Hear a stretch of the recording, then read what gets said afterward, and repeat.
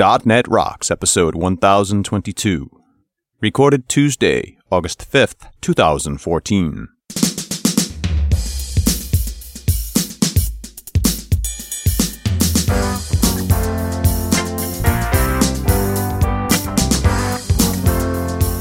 And they're off. It's another show, another .NET Rocks. Here we go.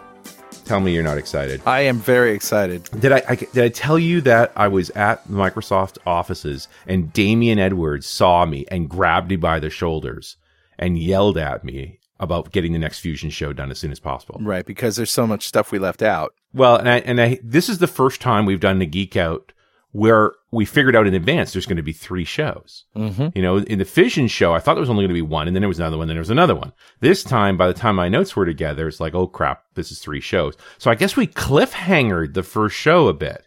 Yeah. So yeah, there's Damien saying, you left me hanging. I need more. I need more. Well, you got it, Damien. Here we go. Here's more Richard's brain coming at you. But before we get into that, I have a better known framework for you. Awesome. Hit me.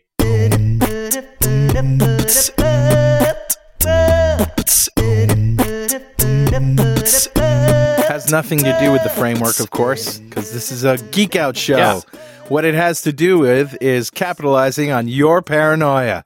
Oh, lovely. Okay. tinyurl.com/water gravity filter. Huh. And that brings you to Amazon.com, where it's really a product called the MSR Autoflow Gravity Filter. Now, you've heard of these camping and survival water filters where you can go to a pond or something and then, you know, squeeze water into a jug and it presses it through a filter. Yeah, reverse osmosis filter. Reverse osmosis filter gets rid of bacteria, gets rid of particulate and lots of harmful protozoa and all sorts of crazy stuff. So This, you put the water in a bag, it goes through the filter and into your bottle. So there's no pumping, and it works at 1.75 liters per minute. Wow. So, you know, when the zombie apocalypse comes and your water gets shut off for a week, you know, let's say you live in, I don't know, Toronto or Detroit. I don't know why I'm saying those particular. We're trying to make people angry? I mean, you know, just say, for example, that your water gets shut off for some reason. And you're near a source, let's call it a spring, a pond, whatever. You just go scoop up some water, let it drip through this thing and into your jugs, and you've got fresh water. Cool. So, you know, because in the spirit of nuclear paranoia, which, you know, we are highly catering to. No, yes, I would point out for the record, this kind of filtration will not remove radioactive contamination from your water. Of course it won't. And that's a very, very important point. However, it will save you in a zombie apocalypse. So, okay. Which, of course, is on everyone's mind these days. Okay. For some reason, I don't know why. I love that the CDC even did an announcement around zombie apocalypse. Like, come on! People have gone zombie crazy. Yeah, it's a thing. It's I think it's the replacement for the Cold War. Maybe. You know, in some sense. That we, you know, what do you mean replacement? The Cold War is alive and well, Richard. Yes, I don't know about that, but it's got something going on. Yeah, something's happening. All right, enough of that. That's I thought it was a very cool thing, and I bought one. I totally agree. Yeah, that is cool and good to have. Who's talking to us, my friend? Grabbed a comment off the first Fusion Power Geek Out. That's 1013. Mm-hmm. A lot of show numbers. This is from Diane Wilson, who says, fabulous Geek Out. I'm looking forward to the follow-on Fusion shows as well as your suggested astrophysics show. After all, we are made of stardust. Or is it that we're made of nuclear waste? It's the same thing, right? Yeah. Okay. Fusion waste. It all comes down to molecules, and that's about it. Well, and you know, and to Diane's point in the conversation we had before, we take for granted that when you stick a new proton into an atom, you're making a totally different substance. Yeah. It's a new product. You know, we mentioned this in the nuclear weapons show. When they started manufacturing plutonium, that was the first time that material had existed. Right. They had to learn everything about how that metal behaved after they made it. The transmutation, I mean, this is the stuff of alchemy. We actually do that. And every star is an alchemist. It is making new elements all of the time. Mm-hmm. But Diane continues, your discussion on big science was, in a word, sobering. The international collaboration aspect is one concern, making projects far more expensive and high risk. One of the essential aspects of project management is risk mitigation, and that seems to be totally lost here. But you don't need to go international to see how big science can destroy progress. As examples, NASA's budget has been eaten alive by the James Webb Telescope and the Space Launch System, and yet both have been underfunded, poorly managed, and seriously delayed. The James Webb may eventually result in great imaging, but at the same time, adaptive optics have advanced to the point where Hubble-quality images are being possible on ground space telescopes. Yeah. And to that token, Diane, James Webb is several orders of magnitude better than Hubble. It's also an infrared telescope. It's a different critter. Maybe we should do a whole show around this thing. It is massive, but I do agree it's been grossly underfunded.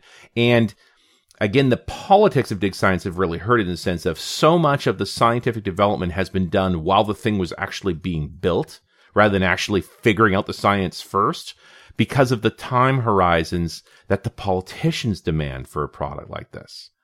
So, you get into these crazy squeezes. The Space Launch System I have serious issues with because it is a political football. And there's plenty of NASA who don't even really want it. There's an argument as to whether this thing's even necessary when there's so much commercial lift. And I'm looking at you, SpaceX, coming up that sort of like, why are they still in the rocket business? Stay in the science business. The precursor to NASA was NACA, and their job was to do the science around making aircraft practical, but they didn't build aircraft. Why weren't they back doing that? Wait, we're doing a different show, aren't we? Yeah, we are. Okay, let me calm down. Second nuclear power. Right. Fusion power. Yeah, right. Geek out. Yeah. And meantime, NASA's real science missions are dying off. They are running out of plutonium for deep space missions. That's a great conversation piece. We should do something about that at some point.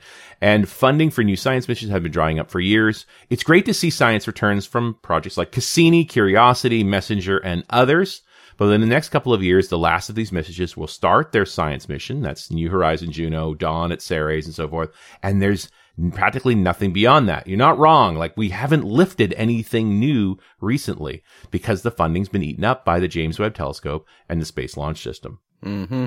We see the same thing in our industry too. And this is one of the things that I got really excited about in this whole exploration of fusion and big science and so forth is these parallels to software development. Right. Microsoft had Longhorn, Apple had Copeland, IBM had its Future Systems, all of which failed. And all of which devoured budgets, talent, other projects, and the sanity of their companies. It's agile versus waterfall dichotomy, supersized. And I think there's more to it than that. That it's just you have to do things differently when projects get this big. Right. Anyone who has been in this industry for a while will have seen this at a smaller scale many times. That as projects get bigger, they get more troubled, not less. And, it's not just software, and it isn't just this. It's everything. I mean, any good idea, and think of all of the really good ideas that have been expressed by mankind throughout history.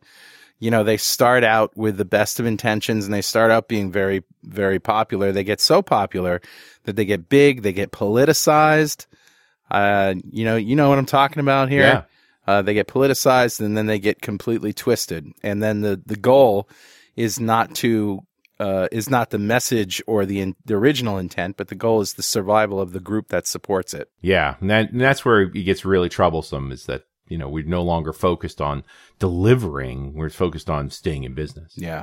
Add in the difficulties that many companies impose on themselves by outsourcing and the equivalent of ITER's international scope with all its scheduling, communication, compatibility, and politics that can destroy productivity while increasing risk. And I'd love to see a show on the larger aspects of project management as well as how they relate to software projects. Yeah. Okay. And I actually answered Diane when shortly after she wrote this thing and talked a little bit about the problems of the U.S. government procurement. I point to the F-35 and this idea that we end up with lots of motivations, but only one of which is actually getting the thing built. Yeah. So, Diane, thank you so much for your comment at .NET Rocks mug. It's on its way to you. And if you'd like a .NET Rocks mug, write a comment on the website at .NETRocks.com or on any of our mobile apps. We've got them for iOS, Android, Windows Phone 7 and 8, and Windows 8. Hey, if you're an experienced developer or a project manager looking for a change of pace, consider working with me and my world-class team at AppVNext, building the next generation Internet of Things and NUI apps. Are you in? check out appvnext.com, then go ahead and send me your resume. All right, Richard, where do we start? Where do we leave off in the last show? So I feel like we sort of left off at a fairly dark place because I was focused on the big science elements of ITER and NIF. Right. But I also set the stage there for two very different, one would say almost oppositional approaches to doing fusion. You know, in NIF, we're using lasers to do inertial confinement. So we're basically taking a pellet of deuterium, tritium, and blasting it with a massive amount of energy to literally have a nanosecond of fusion release. And in the ITER approach, the tokamak approach, we're using a long-lived plasma. They're trying to get up to many minutes of runtime, which is very, very hard to do, to contain plasma well enough to keep it around that long. Yeah, it's kind of hot. It's extraordinary hot. And it's, you know, it's an order of magnitude hotter than the sun itself because it's so small. Right. You know, there's a reason stars are the size they are and in the big vacuum well that they're in, so that they can actually, you know, work efficiently. It's very challenging to make this small. And of course, the consequence of them building this out is that they've built bigger and bigger and bigger versions of it. And then both those projects are pure science projects. There is no effort being made to capture any of the energy. They are purely measuring the output of the fusion reactions they're creating to see if they're even releasing more energy than what they put in. And so far, the answer has always been no. And then their reaction to that has been to get bigger still. So doesn't make a lot of sense, does it? Well, the problem is that the money's getting so extreme and the complexity is getting so extreme, and so we have a new set of factors starting to be introduced. Right. But those are government level projects, and they tend to be bigger and more complicated because of the bureaucracy that it's built around getting government money, having politicians involved, and we've had plenty of successful projects like that, but there's degrees of success. I mean, the Large Hadron Collider, I think, is an example of government success, admitting that it was also about 50% over budget and several years delayed and blew itself up the first time it ran. And really, they seemed a little bit hesitant to say that they had found the Higgs boson, weren't they? Well, and I would say in good conscience. That's professional science stuff there. Yeah. It looked right, but until you've run it a few times and had other people confirm your results, how can you be sure? So, right. I mean, I appreciated their hesitancy because that's what real science looks like. Yeah, yeah. And it's pretty sure now that it worked. Right. Which is about as good as it gets. Okay. The International Space Station, which is, 20 times more expensive and took 10 years to complete, and I adore it. But was it actually a good use of money? Is it actually producing science that's relevant? And it's harder to point to that because it doesn't have a single mission. It's working on a much larger scope of things. Right. They're already talking about life after the space station. What people haven't got their head around yet is 10, 15 years from now, they're going to re-enter the International Space Station. They're going to break it apart and send it back into the atmosphere. As a total aside, did you see that NASA is sending up another rover to Mars? This one's going to turn CO2 into oxygen. Yeah. I thought that was pretty cool. It is cool. And maybe we're due for some more Space Geek guys, yeah, I think we are. I want to get through the fusion side of these things. So I want to talk about a very different class of projects. Okay. And there's an arc here that starts. So we started with the big science, the most credible scientists, the largest governments, the largest amounts of money, and a very contrasting approach, right? Yeah. Magnetic confinement versus inertial confinement. Now let's drop down a level of funding. Sometimes government involved, sometimes not, and much more hybrid approaches. So how about using magnetic confinement and inertial confinement together? Okay, so that you can actually mix these things together. And also starting to address issues that both NIF and ITER ignore. The two biggest ones to me are, what do you do about the neutrons, dudes? It's the neutrons, stupid. That's the sign they have over their desk. And corollary to that is, how do you actually capture the power from the fusion reaction? Right. Which it seems to me would probably be the first thing that you want to do. It's like, all right, we have to assume we're going to have power out of this. Now, how do we capture? I can't. When you told me that, I couldn't believe that was not included in the original design. Well, and it just sort of speaks to the fact that those projects are pure science projects, right?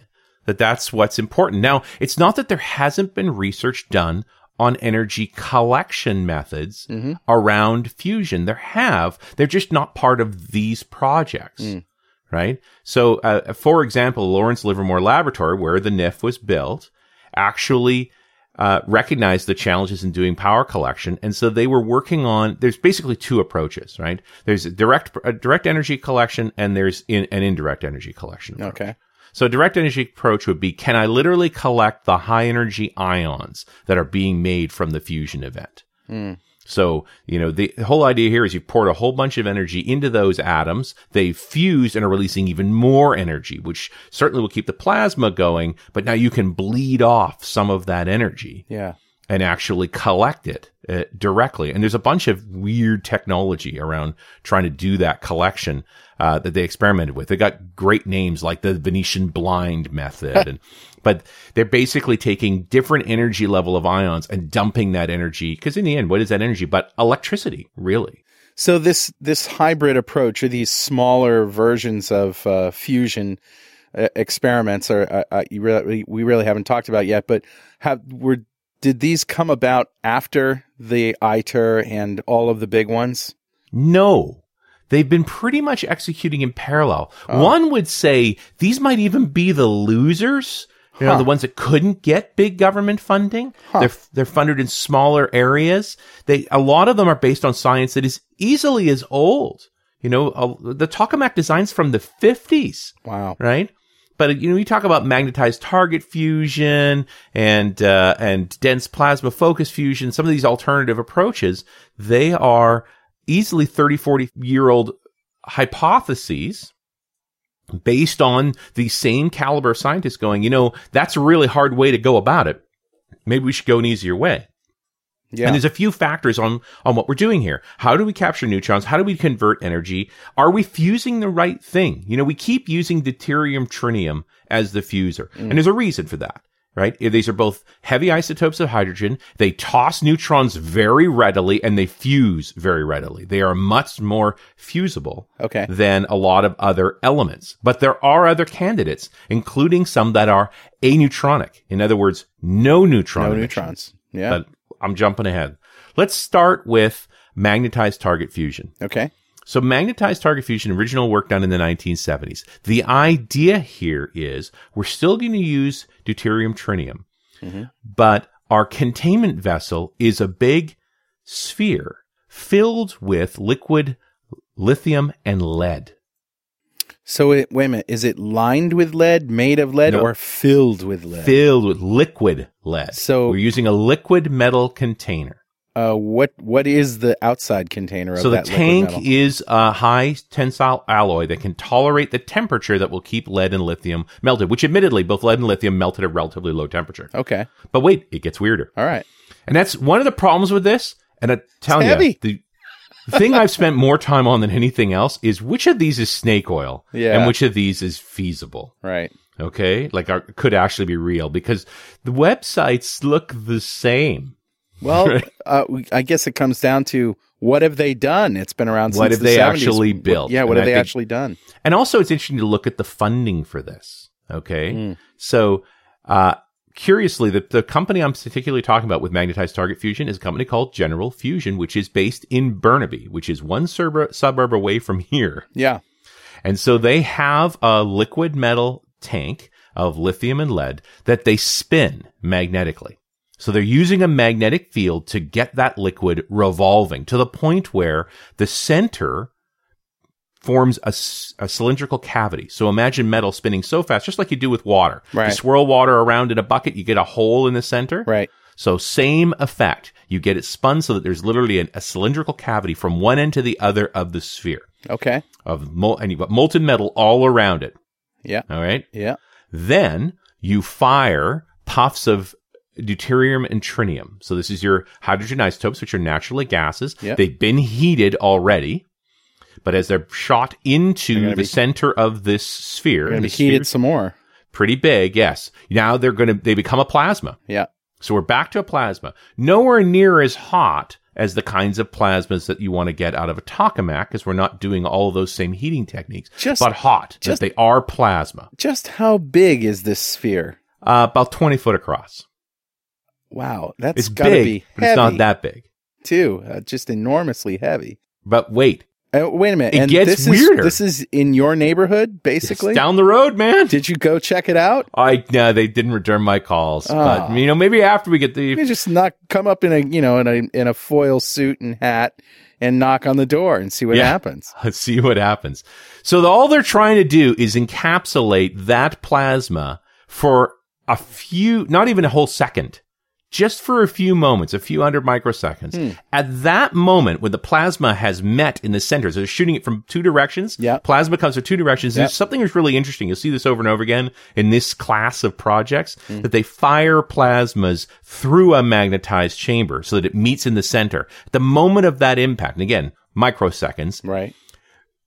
Over 200 pneumatic pistons surrounding the tank on all sides fire simultaneously to create an acoustic shock wave through the molten metal. What? Remember, this is not the snake oil one, dude. Are you kidding me? This is the viable one? But wait.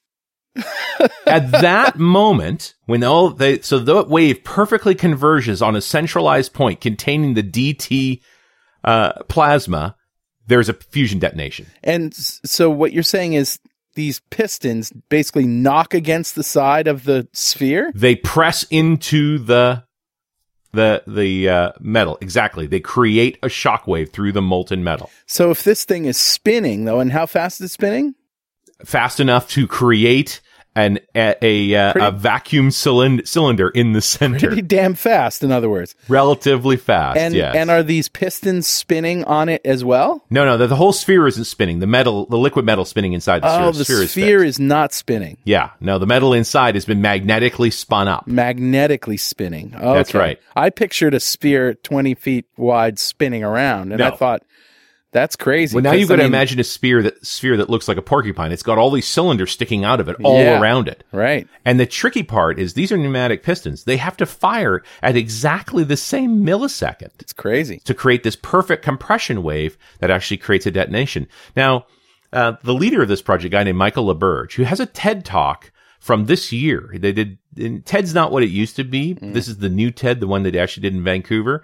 But it's a good talk and worth listening to. The problem whenever you listen to any fusion talk anywhere is that they're so busy on hyping up the we need fusion thing. Right. They don't spend a lot of time on the science. It's like, I get it. We need fusion. Yeah. Tell me about your science. Right. But here's where so you got to get over the crazy of, I'm going to fire pneumatic pistons. I'm going to create this wave. I'm going to create a fusion discharge. Okay. So when that happens, now with DT fuel, you're going to have a burst of neutrons and it's going to be absorbed by the lead.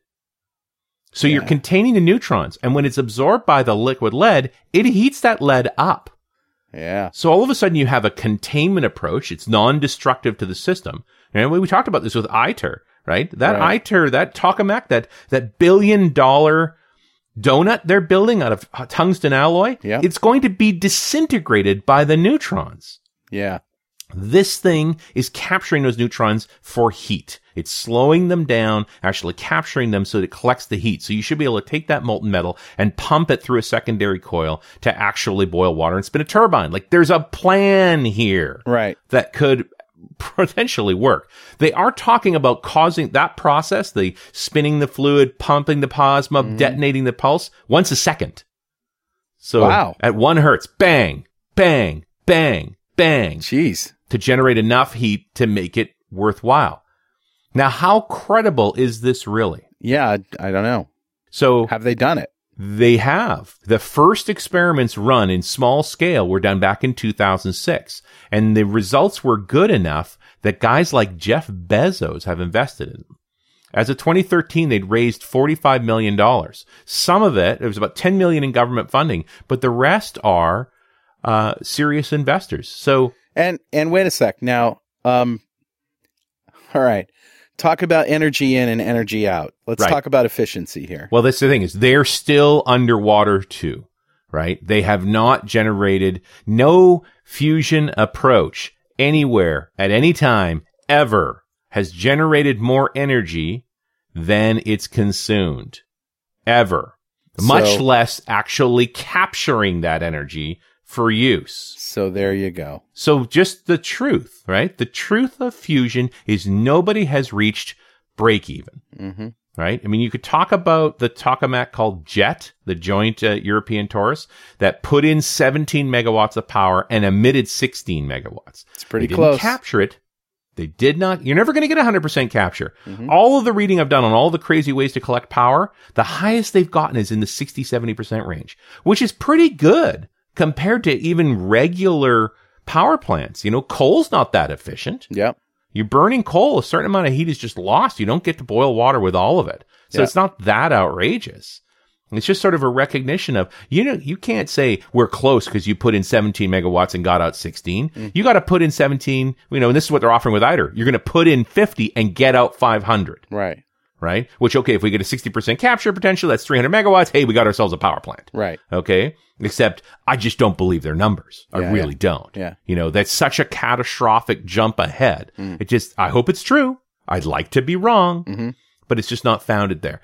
So, and you know, again, LaBerge's approach, General Fusion's approach, what I see in favor of this is there's a bunch of things that make sense. You're using lithium and lead because lead's an incredibly good neutron absorber. So you're dealing with the neutrons and capturing it as energy. Right. The lithium gets bombarded by neutrons and it makes more tritium. So you've actually got a refueling process running there as well, where you should be able to extract the tritium, prep it for fuel, and run it again. Like, there's a lot good here. Do we lose any lead or any lithium? Without a doubt, right? But that's part of the process. You know, you're going to use up some of that, and that's none of this is free. If the rate is slow enough, though, it might actually be manageable. And then you get back to the truth. Like, I can't tell you how many videos and text I've read about fusion being clean with no radioactive byproducts, so forth. It's like, dude, these are lies. Yeah. You bombard stuff with neutrons, you make it radioactive. Yeah. It's not in the same class as the radioactive rods that come out of fission cores, right? I mean, it's not, without a doubt. They're not comparable. It's low-level radiation versus high-level radiation, but it's still radiation. You're still going to have waste you need to manage, always. That's just the truth of working with this technology. You've got to deal with these consequences. The question is, are they worthwhile? Okay. Well, now, so this one of the reasons I started here is that it's got just enough crazy, but it's got real, like, is it just me or the fact that there's a tech billionaire saying, I'll put money into that? Is that a good thing? I don't know. I mean, we have to question Jeff Bezos' sanity as well.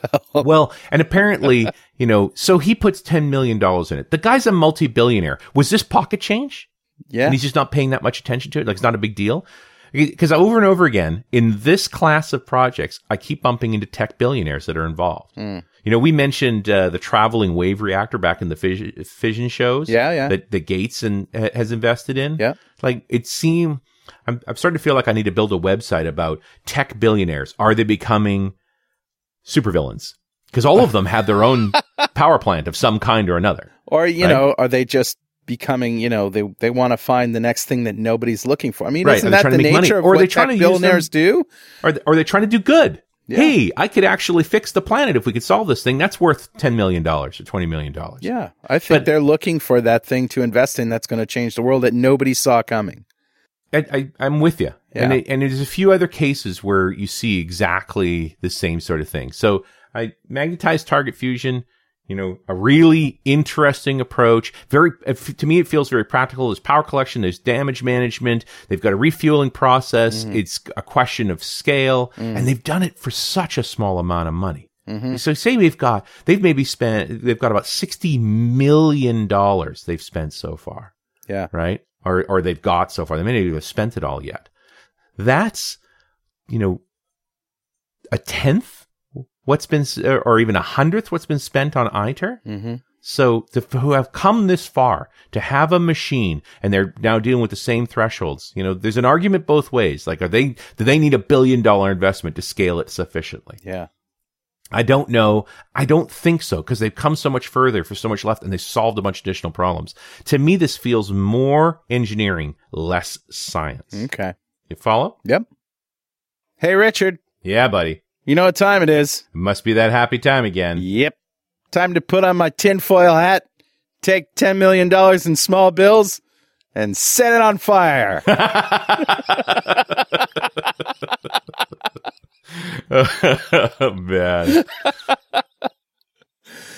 Oh, that was a fun one. No, it's time to give away the D-Experience subscription from DevExpress to one lucky member of the .NET Rocks fan club. But before I tell you who it is, become a UI superhero with DevExpress UI controls and libraries and deliver elegant .NET solutions that address customer needs today and leverage your existing knowledge to build next-generation touch-enabled solutions for tomorrow. Whether it's an Office-inspired application or a data-centric analytics dashboard, DevExpress Universal ships with everything you'll need to build your best without limits or compromise. Learn more and download your free 30-day trial at devexpress.com/superhero. Nice. All right, buddy. Who's our winner? Today's winner is Stuart Zahn. Congratulations, Stuart. Golf clap for you, sir. Yeah. And no small feat. Stuart just was picked out of the thousands of members of the fan club to win a D-Experience subscription from DevExpress. That's a big pile of awesome from them. Right. Hey, if you don't know what we're talking about, go to .NETRocks.com, click on the big Get Free Stuff button, answer a few questions, and join the .NET Rocks fan club. We have thousands of members all over the world, as I said before, and every show we give away good stuff like the D-Experience subscription from our sponsors, and every December we give away $5,000 worth of good stuff. And I guess we don't have to do the other part, do we? No, we don't. Yeah. It's like, I don't know what I'd buy for $5,000 We both anymore. answered the Actually, no, the last time I asked you the question, you turned the tables on me. So I threw it back at you, didn't I? So what would you buy with $5,000, Richard? I guess it is my turn, isn't it? You know what? I think the quadcopter technology, especially in the $5,000 class, is epically good. Yeah. A friend of mine, it was Kent Alstead, actually. I spent the weekend with him and we were talking. He's got a new workshop. He's been doing a lot of building and so forth. He says, if I had the space like this, I'd be tinkering with robotics a lot. Yeah. And I think the interest in the quadcopter from a robot perspective is really interesting. That's very cool. I like that idea. Yeah. Automating quad bots with new sensors and things so that they're doing their own flight patterns, taking care of themselves and letting you see, where forest fires might be, where damage to the ecology is. Like, you get into multispectral sensors, and that's a whole show. Some of the cool stuff coming out of NASA around multispectral is really interesting, and I think we could make it a lot cheaper and simpler to put it on small devices like that. Yeah, I'm with you. I love the idea of putting some sensors and some IoT things on quadcopters and sending them around, letting them be their own sort of autonomous vehicles. Love it. Absolutely. All right, man. So what's the one that you considered to be snake oil? No, we're not going to do snake oil today. No? No. But, it's fun to tell you this just to see your reaction, because I'm so immersed in it now that it's hard for me to know. Like, I'm glad you reacted to magnetized target fusion the way you did. It's just like, okay, so it's not just me. This does seem a little batshit crazy. But I'm not a scientist, though, and some science is just weird. I mean, hell, biology is weird.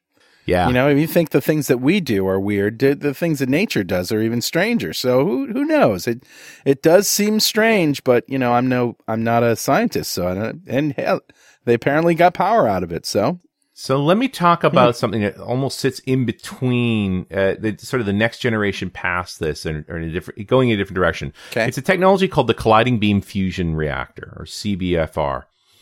Okay. Now, in one sense, it's got something similar to do with magnetized target fusion, in the sense that it has two plasma generators at either end of a cylinder, but no molten metal, things like that. Although, pieces of this will creep into. So not huge. This is not a mega big project. They say it's more like the size of a semi-trailer. I think the current prototype number 4 from Helion is about 28 meters long. So what is that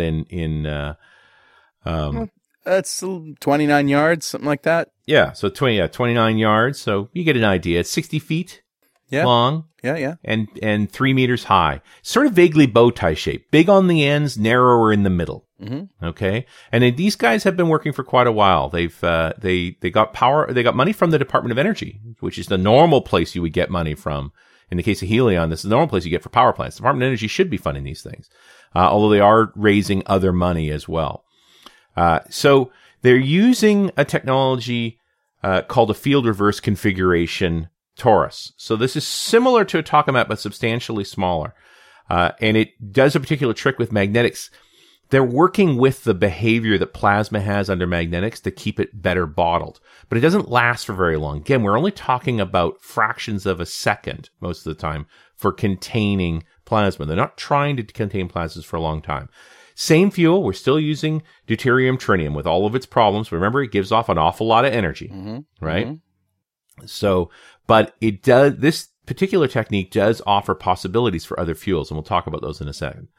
So you build up plasma at either end of this bow tie, then you fire it using magnetic fields to accelerate the plasma towards the center. When I say accelerate, I mean fast, like 500,000 miles per hour. Wow. Like fast. Yeah. Moving. Yeah. Right? The collision speed was 600 kilometers per second. Good Lord, man. 1.3 million miles per hour. Now, the reason they're able to go that fast is it's in a vacuum and it's plasma. It's not actually that heavy, and you're using magnetic coils to accelerate it. So you slam two plasmoids, balls of plasma, at very high speed into each other in a gradually contracting magnetic bottle. Wow. So you can imagine when it gets to the center, there is a fusion detonation. Yeah. And it emits a lot of neutrons and generates a fair bit of energy, all there. Now, you get back to the same old problem is you have to do energy collection at the center of that bow tie. How do you capture it? And so there's lots of discussion around this sort of pulsed field approach to create that burst of energy. What I appreciate about these is that the scale is reasonable. They're not needing to get mega big. They know they can get more powerful coils. They're getting into the 10 Tesla range in terms of coil power. But they are now, the language that I'm seeing from these organizations, I appreciate because they are talking much more engineering problems. Like they care about power collection. And one of the technologies they were looking at, the paper I read on it, actually used lithium, beryllium, fluorine salts. Does that sound familiar? Yeah. The molten salt reactor. You're damn right. Yeah. Taking that so one of the reasons you use lithium and beryllium in a fluorine salt combined with uranium or thorium is that the neutrons that are emitted from that are supported by the lithium beryllium, and you get byproducts like tritium and so forth that are useful.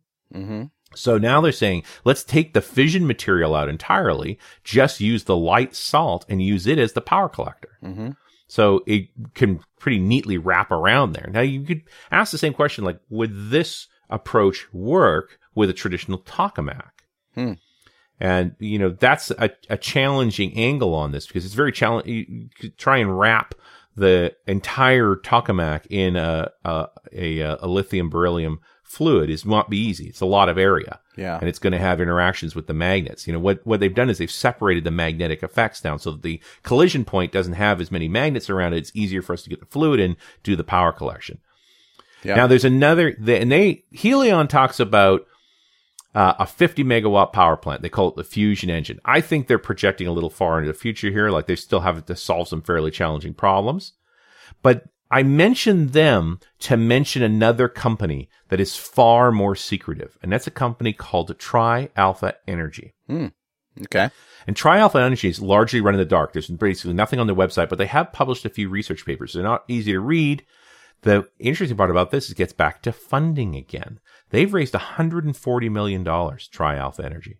And based on their papers, without a doubt, they're doing similar technology to what Helion's doing. They're using this bow tie design to accelerate plasmoids and collide them to do fusion. Okay. But having Paul Allen and Goldman Sachs as your funders, and then I wonder if, again, am I being fooled here that their secretiveness makes them more appealing? Maybe. That they're hiding from, they're sort of keeping, they're so good, they're so close. I don't know. I think we're going to meet some characters in the next show that will sort of negate that. I mean, well, and exactly that this sense, when you get into the snake oil guys, they're very public, right? And again and again, what I find is the folks that I can find good data on are the folks trying to raise money. Right. General Fusion's trying to raise money. Helion's trying to raise money. Yep. Tri-Alpha, if they have $140 million, they don't need any more money. They need to build stuff. Right. And so why would you talk about it? Right. Right? Let's just focus on it. the thing that I find the most interesting about the colliding beam fusion reactor design, okay, so this using FRCs to accelerate, to generate plasma and collide them, is you can get away from deuterium tritium.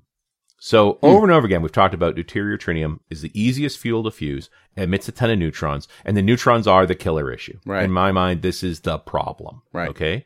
But what if, my friend, I had a fuel that I could fuse that emitted no neutrons? Right. So an aneutronic fuel. So an example. If it had the same properties otherwise. So, and what are we looking for? Right. It's got to emit energy, so there's energy to collect. Yep. It's got to be fusible. Is it even physically feasible to actually create fusion to make that happen, right? And so CBFRs, these colliding beam fusion reactors, they, because of the way they're designed, because they can concentrate a plasma separately from its acceleration and collision, allow us to start experimenting with other fuels. So one of the best examples I've seen is a hydrogen boron or a proton boron fuel. Okay. So boron, everyone knows what hydrogen is. And in its essence, when you're talking about hydrogen as a plasma, what do you got? You got a highly excited proton. Right. It's just a proton. Right. Okay. Nothing else. Boron, this is atomic element 11. Right. It's very common. It's relatively heavy. You know, normally when we talk about playing in fusion, we're playing with hydrogen and helium and lithium and beryllium, right? But that's 1, 2, 3, and 4. So we are skipping up to 11. And the reason for skipping up to 11 is that when you slam a proton into boron with an atomic weight of 11, it will briefly form into an unstable version of carbon, and then it'll typically split into 3 helium atoms. Wow. Yeah, and we can use those helium atoms to fuel our pebble bed reactors. Or whatever else we want to use helium. But the big thing here is no emitted neutrons. Yeah. Right? So you've got this sort of chain reaction of I slam a proton into boron, have the carbon-12 is literally fractions of seconds. It's a resonance of carbon-12, and then it emits a high energy particle, which is your energy, and then it drops into these 3 helium atoms. Wow. So, I mean, that's very exciting. The downside is you need more energy. Right. You have to, it's a harder element to fuse. Okay. So you have to use more, we need more force to actually emit that. But now you're essentially collecting electricity directly from the ions, which is a very clean way of doing collection as opposed to heating up lead. Mm-hmm. And you have no radioactive products to wait for them to decay to. Mm-hmm. You know, relatively speaking, not every fusion reaction is going to be perfect. You're going to occasionally get damaged ones that's going to emit some neutrons. You're going to have to manage that. But it opens an interesting door to these are the kinds of reactions when we can get to that level of heat. And now we're talking about getting into billion degrees plasmas. So oh my. When you are talking about the sun, you're talking about 10 million, maybe 20 million degrees, depending on where you look on the sun. When you talk about ITER, you're talking about 200 million degree plasma. Right. So to talk about a billion degree plasma is a little crazy, right? But again, you get into, there's a difference between trying to maintain 200 million degrees for minutes and trying to maintain a billion degrees for a nanosecond. Right. It's a lot more feasible, requires a lot less energy. And if you can do good energy collection, it might be practical. So I'm pretty interested in what's going on with Helion and Tri-Alpha. Like, that's an interesting space. And by the way, both those companies are out of Washington State. Interesting. Yeah. The University of Washington has a really large fusion program, and there's a bunch of very talented scientists down there. And I just got to think they've had lunch with Paul Allen and or Bill Gates. Probably. I mean, Jeff Bezos lives up there too, right? Like, we forget where these people are, but I think it's a non-trivial part of the overall conversation. Right. Which brings us to one more approach I want to talk about, which is dense plasma focused fusion. Okay. Right. And what's interesting to me about dense plasma focused fusion, this is a company called Lawrenceville Plasma Physics out of New Jersey. All right. And their lead scientist is a guy named Eric Lerner, who's quite famous in this space. I mean, he's a very smart guy, just on the fine edge of, is he crazy or is he the genius that's going to make all this work? And he's taking a very different approach to forming plasma. he's doing extremely short durations plasmas by, instead of ever building a magnetic bottle of any kind, really, they're literally creating plasma under pressure so that it forms into a plasmoid. So it's almost impossible to describe. I'll include links so that folks can actually look at their design. But essentially, they have a cathode, a rod in the middle, sitting on a disc with anodes all around it. So a bunch of stalks with a big stalk in the middle. And they pump gas into a vacuum space that they heat up to that's heated into a plasma, and then they put a bunch of electricity between those anodes and cathodes, and it collapses into a plasmoid very briefly. Okay. And the byproduct of it is, because of the way that it forms, it emits a beam like a pulsar star. So it's a beam of high energy ions that you can easily collect. Wow. And it runs very briefly. And there, in 2012, these guys managed to make a 1.8 billion degree plasma. Oh, man. So they can fuse hydrogen boron. They can do it. That's sufficient energy. So no neutrons, right? Like, we can get rid of the neutrons. But it takes more energy to do it. It does take more energy to do it, but you're also emitting more energy at the same time. Right. So each one of these again, this would be a relatively small reactor, maybe the size of a garage. Okay. Relatively small.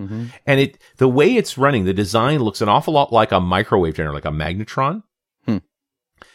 And so you would fire this thing repeatedly. They're talking about firing it at 330 hertz or 330 times a second. Right. Emitting, and so it's going to be emitting this steady stream of ions that you can collect. They figure with roughly an 80% power collection efficiency. Now, there's the ion stream, which is one part of the power collection, but it also emits a fair number of X-rays. So you need an X-ray collector, which looks like an onion. It's just a series of layers of metal that deflect the X-rays and collect them as electricity as well. So now you're starting to see this thing look like a ball, but it will emit a fair bit of power. What I find impressive is they've built these things and made them run for thousands of dollars, not even millions of dollars.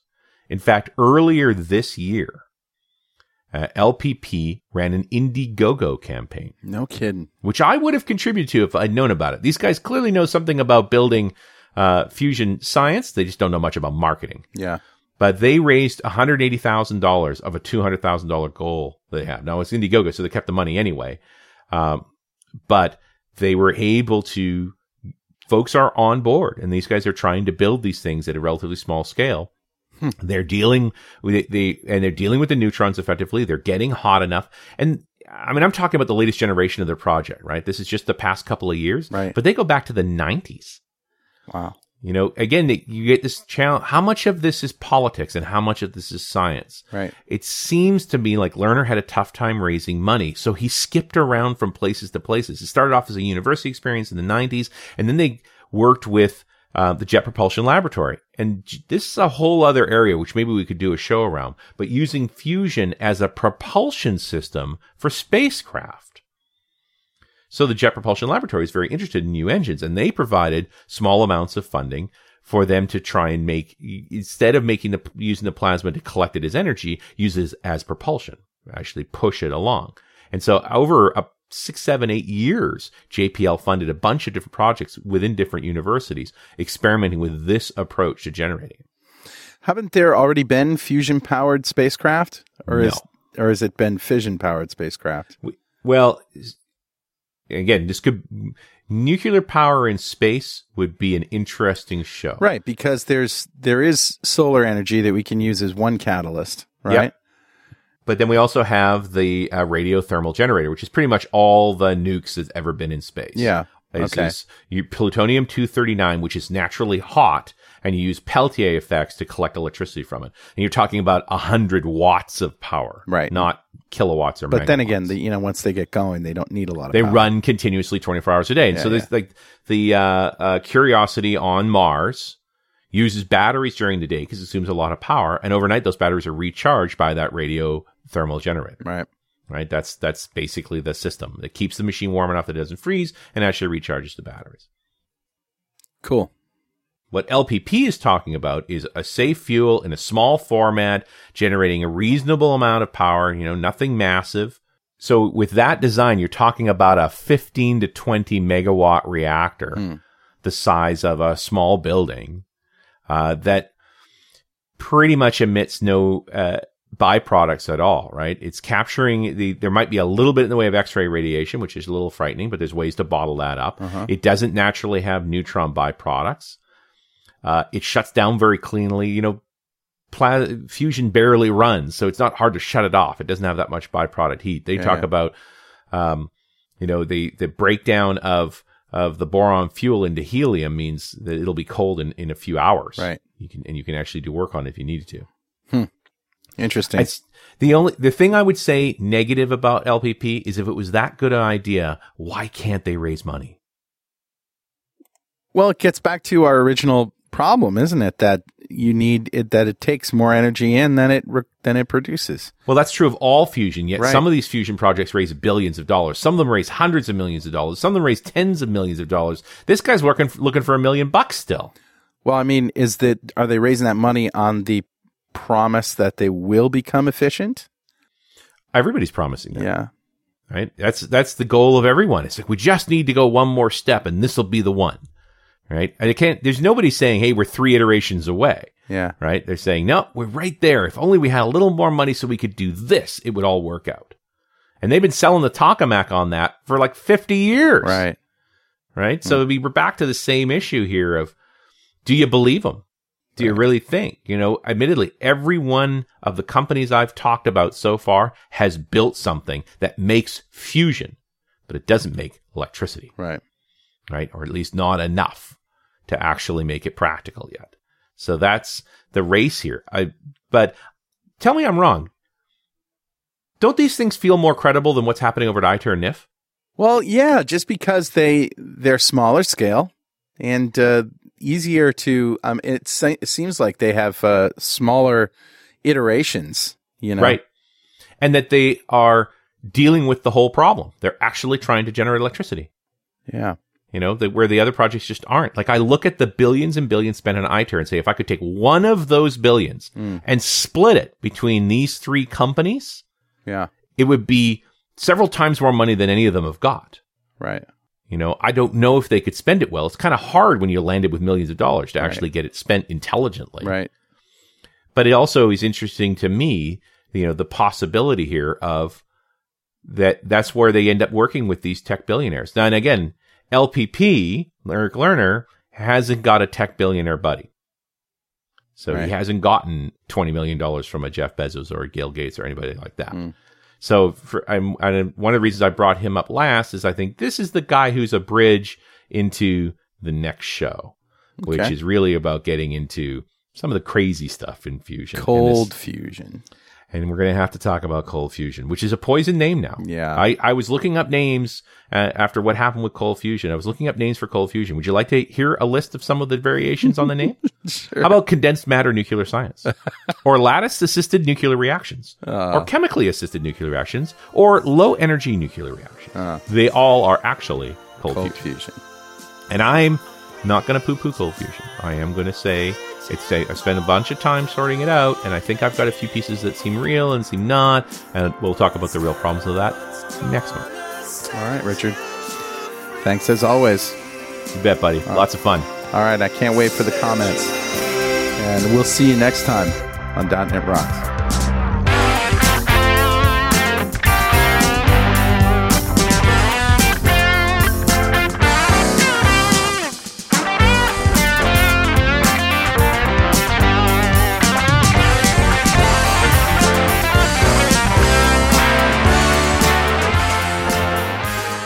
.NET Rocks is brought to you by Franklin's Net and produced by Plop Studios, a full-service audio, video, and post-production facility located physically in New London, Connecticut, and, of course, in the cloud. Online at pwop.com. Visit our website at dotnetrocks.com for RSS feeds, downloads, mobile apps, comments, and access to the full archives going back to show number 1, recorded in September 2002. And make sure you check out our sponsors. They keep us in business. Now go write some code. See you next time. Got a transmitter banned by the FCC. Yes, I'm a